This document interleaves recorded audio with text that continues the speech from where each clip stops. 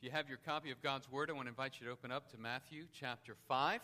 As Mr. Rouse shared earlier, we'll be in Matthew chapter 5, and this morning our text is verses 13 through 16. Matthew 5, 13 through 16. The title of the sermon, as you'll see in your outline there provided in the worship folder, is called To Stand Out.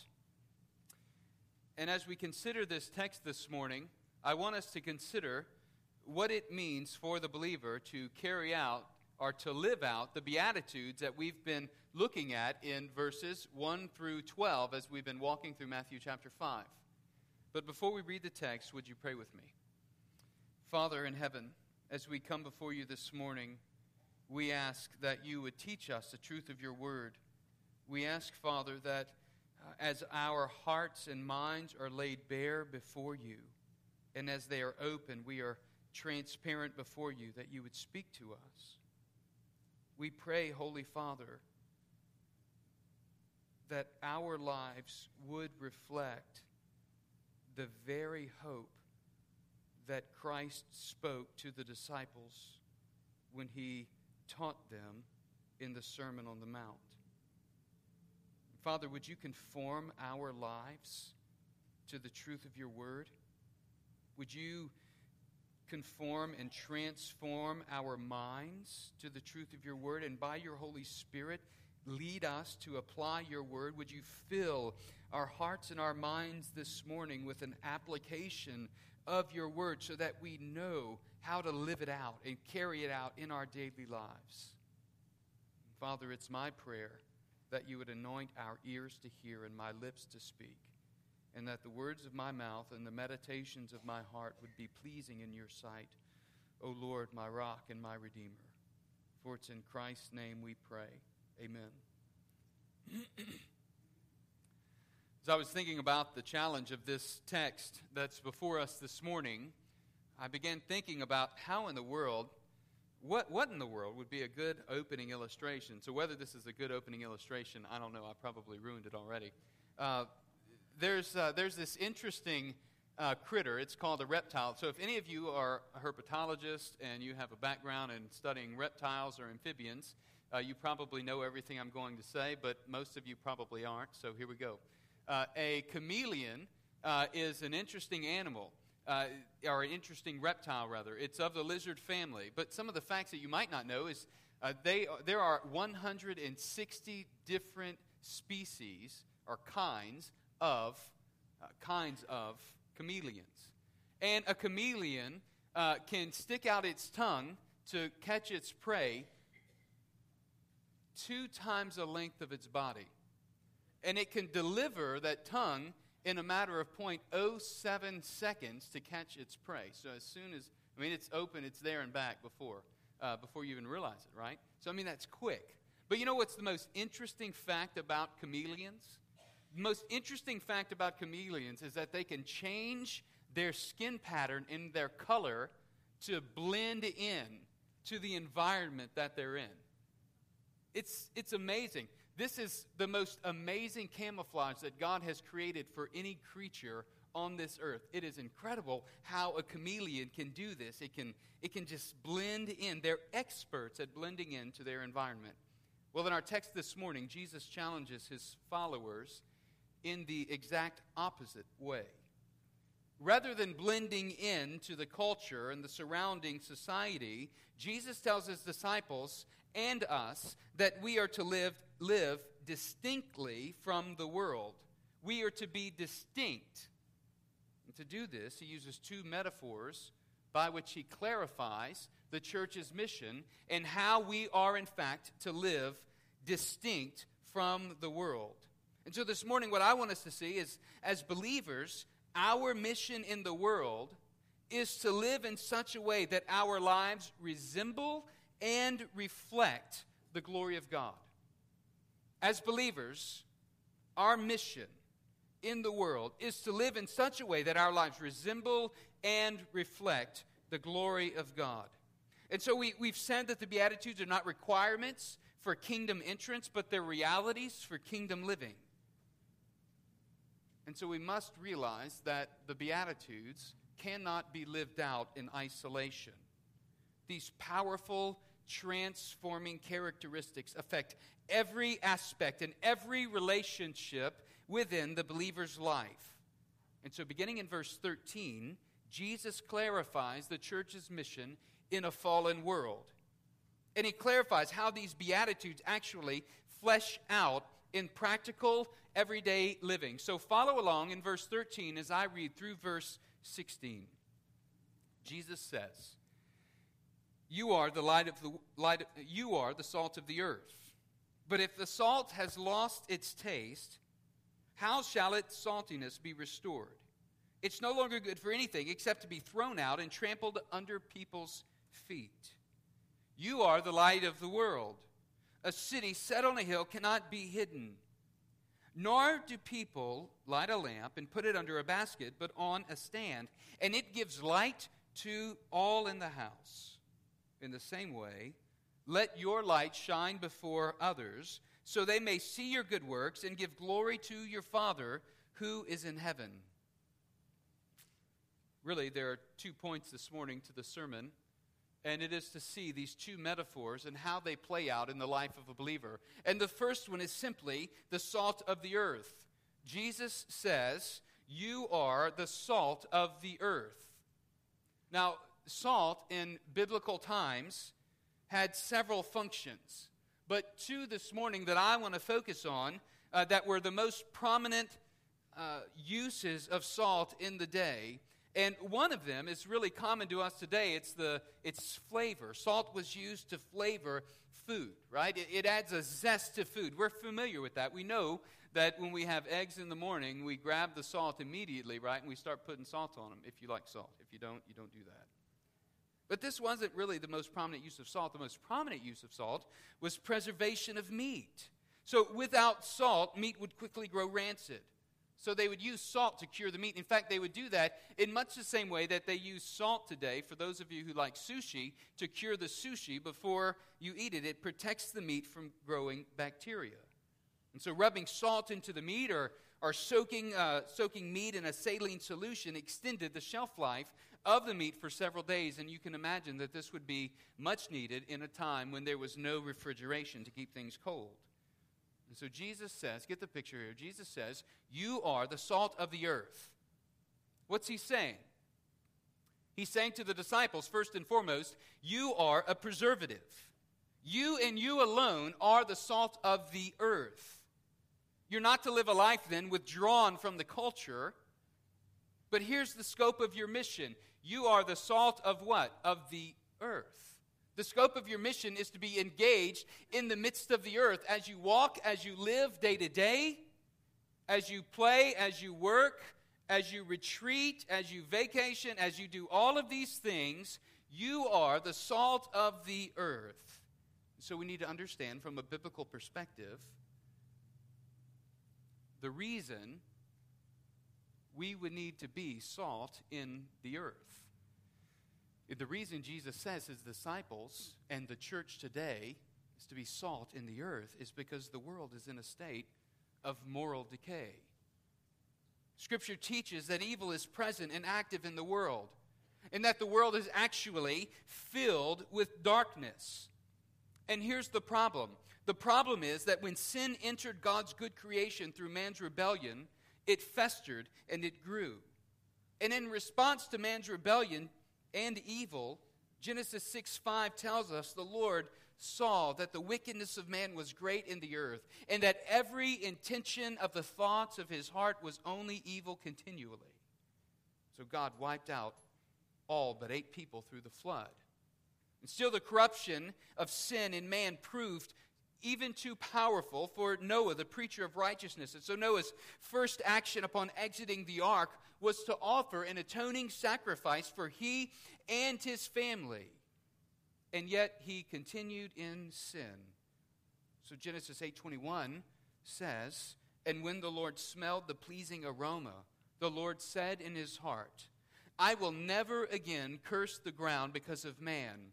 For the intention of man's heart is evil from his youth. Neither will I ever again strike down every living creature as I have done.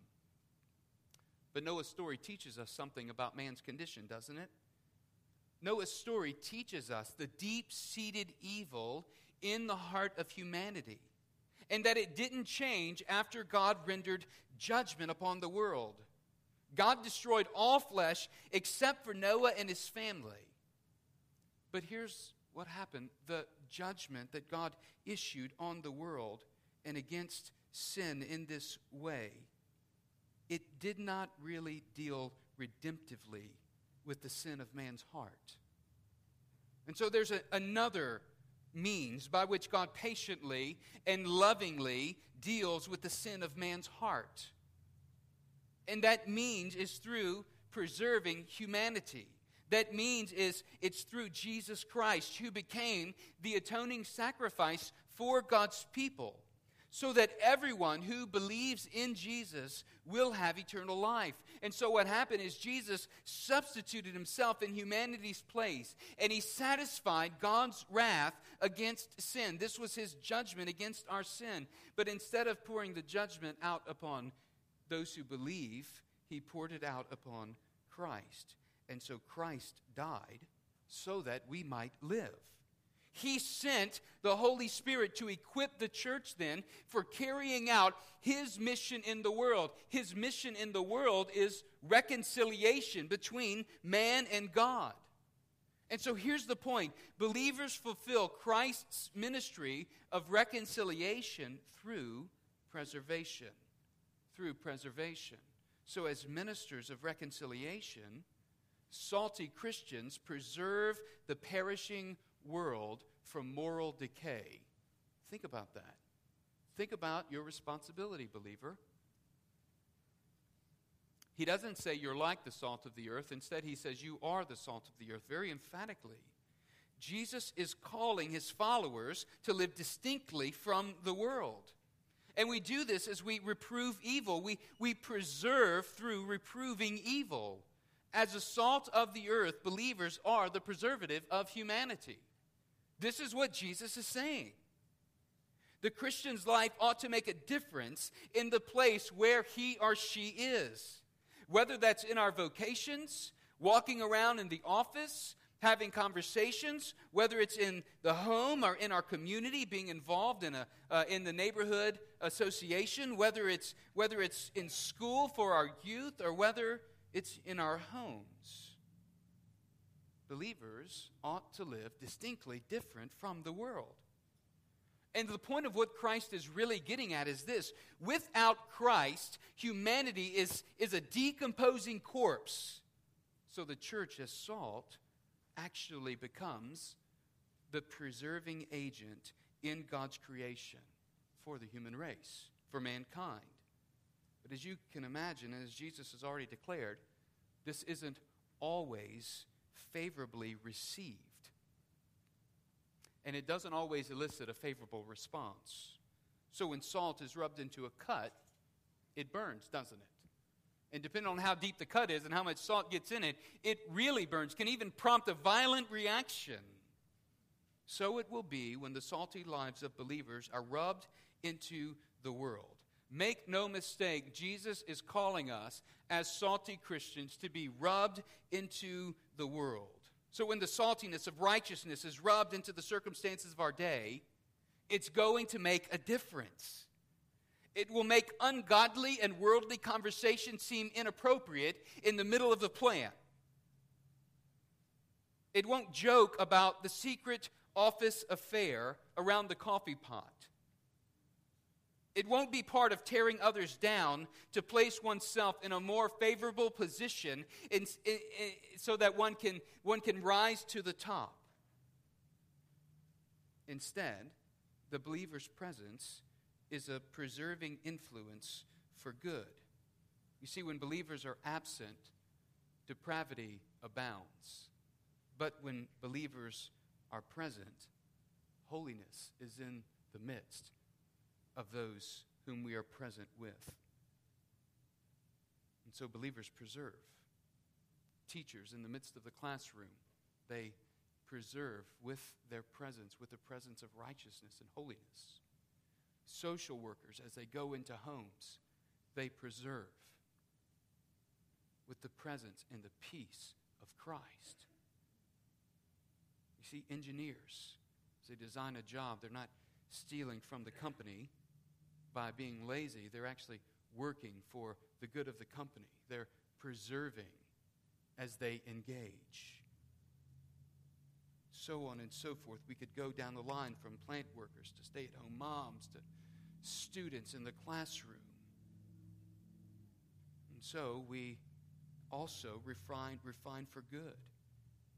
We refine for good. We don't just reproach evil, we refine for good. The salted believer's life actually ends up then bringing out the best in people.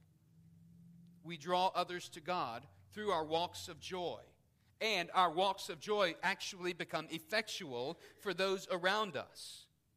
This is the result of the command to rejoice and be glad, right? Even in the midst of persecution, even when the saltiness of your life, as it's rubbed onto the world, produces persecution for you, Jesus even has already said, rejoice and be glad, for your reward is great in heaven. Blessed are you when others revile you and persecute you and utter all kinds of evil against you falsely on my account. This is what happens, church, when we stand out, when we live as salt in the midst of the world.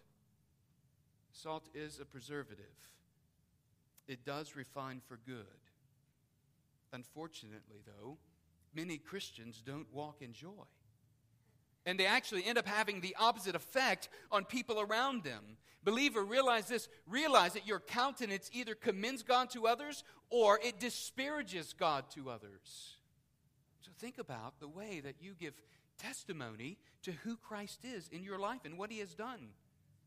But not only is salt a preservative, it's also a flavor. It flavors. And as ministers of reconciliation, salty Christians flavor the tasteless world with the richness of righteousness. I want you to see that. Around our house, we like salt on our food. I alluded to it a moment ago. I like salt on just about everything. In fact, if I have watermelon, I put salt on it. If I have cantaloupe, I put salt on it. If I have tomatoes, I put salt on it. Cucumbers, put salt on it. But the one thing I really like to put salt on is steak. Man, steak is so good with a little bit of salt on it. And it's the flavor. It brings out, salt just enhances it. It brings out the flavor. It's like a party on my palate whenever I taste it. If I wouldn't have become a preacher, I wanted to become a food critic. So as I eat a steak, it transforms this bland plate of food into a rich, wonderful, delightful meal. In much the same way, salty Christians bring out the beautiful taste of holiness in the world. Believer, this is your life. This is your reality. This is what God is calling you to do, believer. Wherever you have been planted in place, God is calling you by your life to bring out this rich, beautiful taste of God's kingdom in the midst of the world. You see, the kingdom realities of the Beatitudes, when lived out in believers' lives, make this salt flavorful and wonderful, and it will draw people to God. This is the role and the responsibility of the church. And here's the thing. Christian righteousness is the missing flavor the world needs but doesn't realize it needs. There's a warning in the text, though, here in verse 13. You are the salt of the earth, but if the salt loses its taste, how shall its saltiness be restored?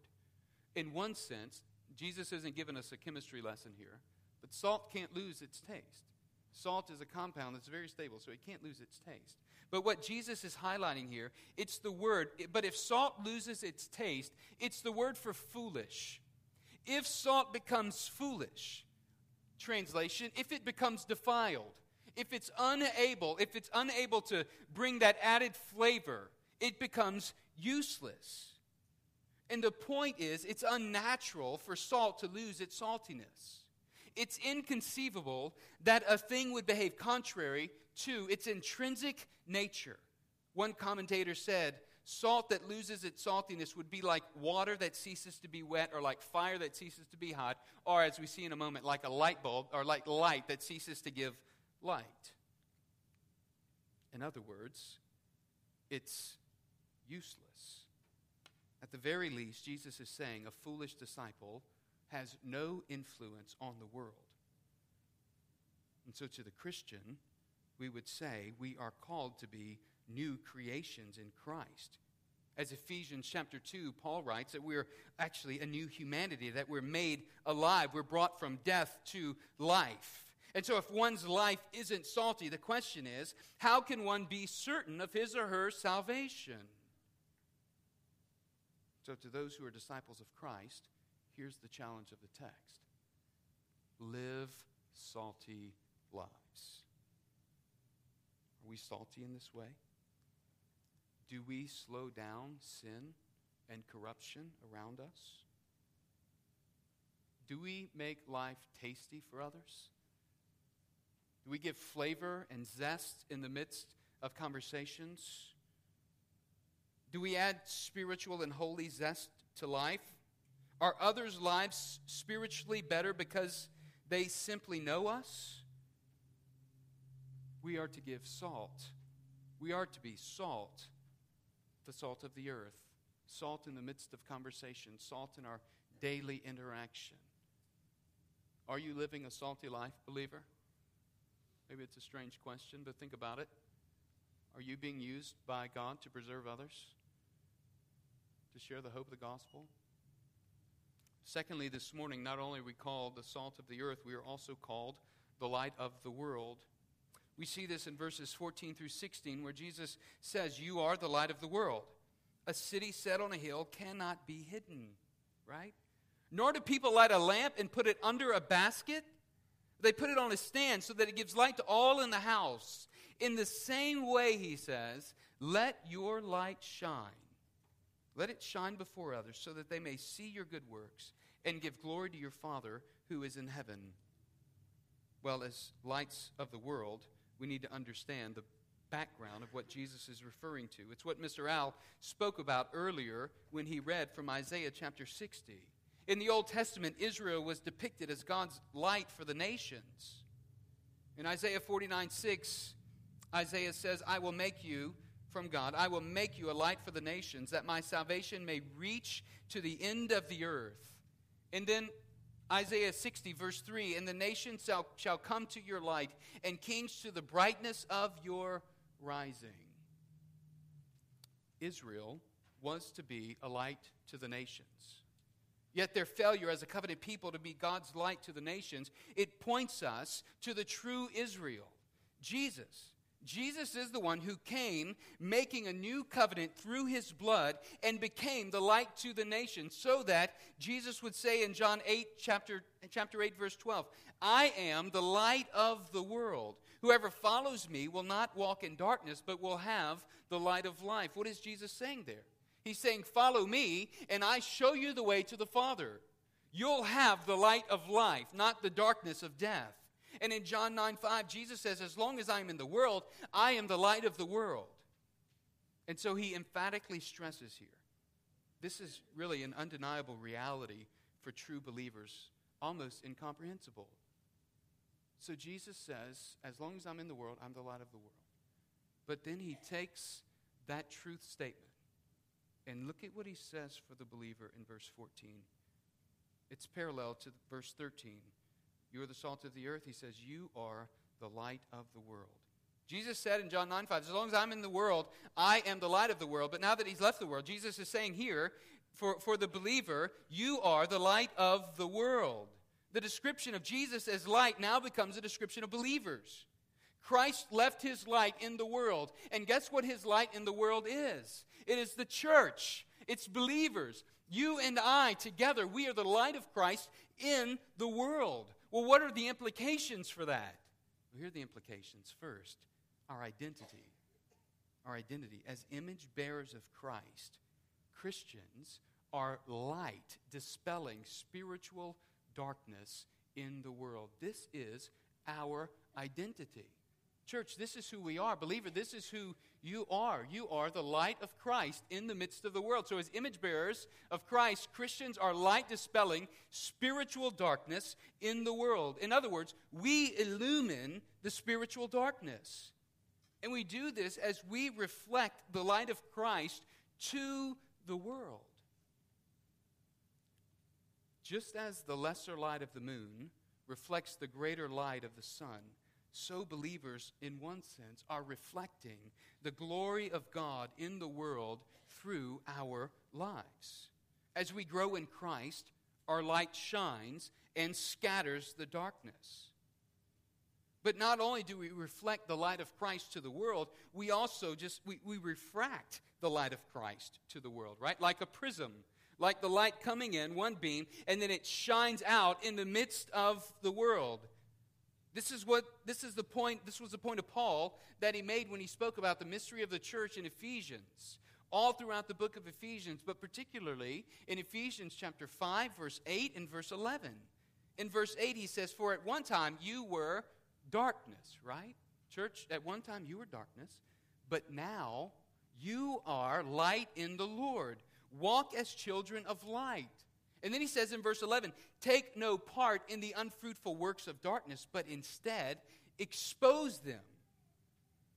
See, the light of believers, the church, is this multifaceted light. And it shines through the believer's life in many ways into the world, through our vocations, through our relationships, through the community that we live in, through the actions that we take, through the words that we speak. In all ways, everything about us, our lives, are shining light in the midst of the world. So when we think about our identity, that we are light in Christ, we are the light of the world, think about our responsibility as believers, that we are shining for the name and for the sake of Christ, revealing the glory of God in the midst of creation, and God uses us in this way. And so we don't just, in one sense, we reflect the greater light, the glory of God, but in another sense, understand that we are the light of Christ in the midst of the world. Believer, you are the light of Christ. And this speaks really to our mission. In our mission as image bearers of Christ, Christians shine the light of the gospel, or shine the light through good works for God's glory. Christians shine the gospel light through good works for God's glory. Look at how he describes this in verses 15 and 16. He says, at the end of 14, "A city set on a hill cannot be hidden. Nor do a people light a lamp and put it under a basket, but on a stand, and it gives light to all in the house." In other words, he's saying you are to be visible like a city on a hill. A city isn't put on a hill or on a mountaintop so that it might be hidden, is it? No, it's put up there, and especially at night, there's this light coming from the city, and you can see it from all around. So what Jesus is saying is there's a purpose that the city is put on a hill. In the same way, there's a purpose that a lamp inside a house is lit. It's not lit to put a bowl over it. It's lit so that it shines, so that it stands out, so that it gives light to all who are in the house. What's Jesus saying? He's saying to the church, to disciples, don't live a secret life. Be visible. Be visible to the world. Be visible to those that you've been placed around, who've been placed around you. Let me ask you a question. If people in your sphere of influence found out that you were a Christian, would they be surprised? If they found out that you were committed to following Christ and walking with Christ, would they be surprised? Do they know yet? Do they know that you're a believer? Do they know that you assemble with a community of faith, with other believers and worship God? Do you live in such a way as to stand out so that you are the salt and the light? You see, to be salt and light then, it's a call to righteous living. It's a call where we as believers live our life outwardly, visibly, so that others see Christ and are drawn to Christ. In a similar way that Jesus promised light to shine in the midst of darkness so that they would have hope and joy, deliverance and salvation, disciples of Christ now, we we as disciples of Christ image Christ to the world as light. And we bring the good news of hope and joy and deliverance and salvation. And the point that Jesus is making is we can't follow him in secret. The call to discipleship, then, is a visible call. It's a visible life. So what's holding us back, church, from being visible to the world? Are we seeking to walk as light in the midst of darkness? Do we realize this is our identity? There's not a question, do you want to be light today? You are light, is what Jesus is saying. So we can't follow Christ in secret. You see, those who would want to put a basket over the light are like the ones who would like to be the part-time Christian. Seeks to shine light sometimes and then be in darkness other times. Are you claiming to walk in the light, yet at the same time wanting to walk in darkness? I wonder how many Christians are trying to walk in the light and yet hide their light at the same time. What Jesus is saying here is don't light the lamp and put the basket over it. Let the light shine. In the midst of our circumstances, in the midst of our community, in the midst of our vocation, let the light of Christ shine. The challenge that he leaves us with in verse 16, in the same way, let your light shine before others, so that they may see your good works and give glory to your Father in heaven. Jesus says the good works that we do will point to the glory of God. It's not to be confused with what he says in chapter 6, verse 1, where he says, beware of practicing your righteousness before other people in order to be seen by them, for then you will have no reward from your Father who is in heaven. Well, here Jesus is commanding us. He's saying, in the same way, let your light shine. It's a command. Let the light of Christ in you shine. How do we do this? Well, we do it through good works. Good works aren't the light. Believer, you are the light. The disciple of Christ is the light. But the light shines through the good works that we do. We don't do good works so that they might be seen by others, so that we flash our righteousness before others. We do good works from where? From within. It's from a heart that desires to please and to serve God. And so the good deeds are not the light, but the disciples are.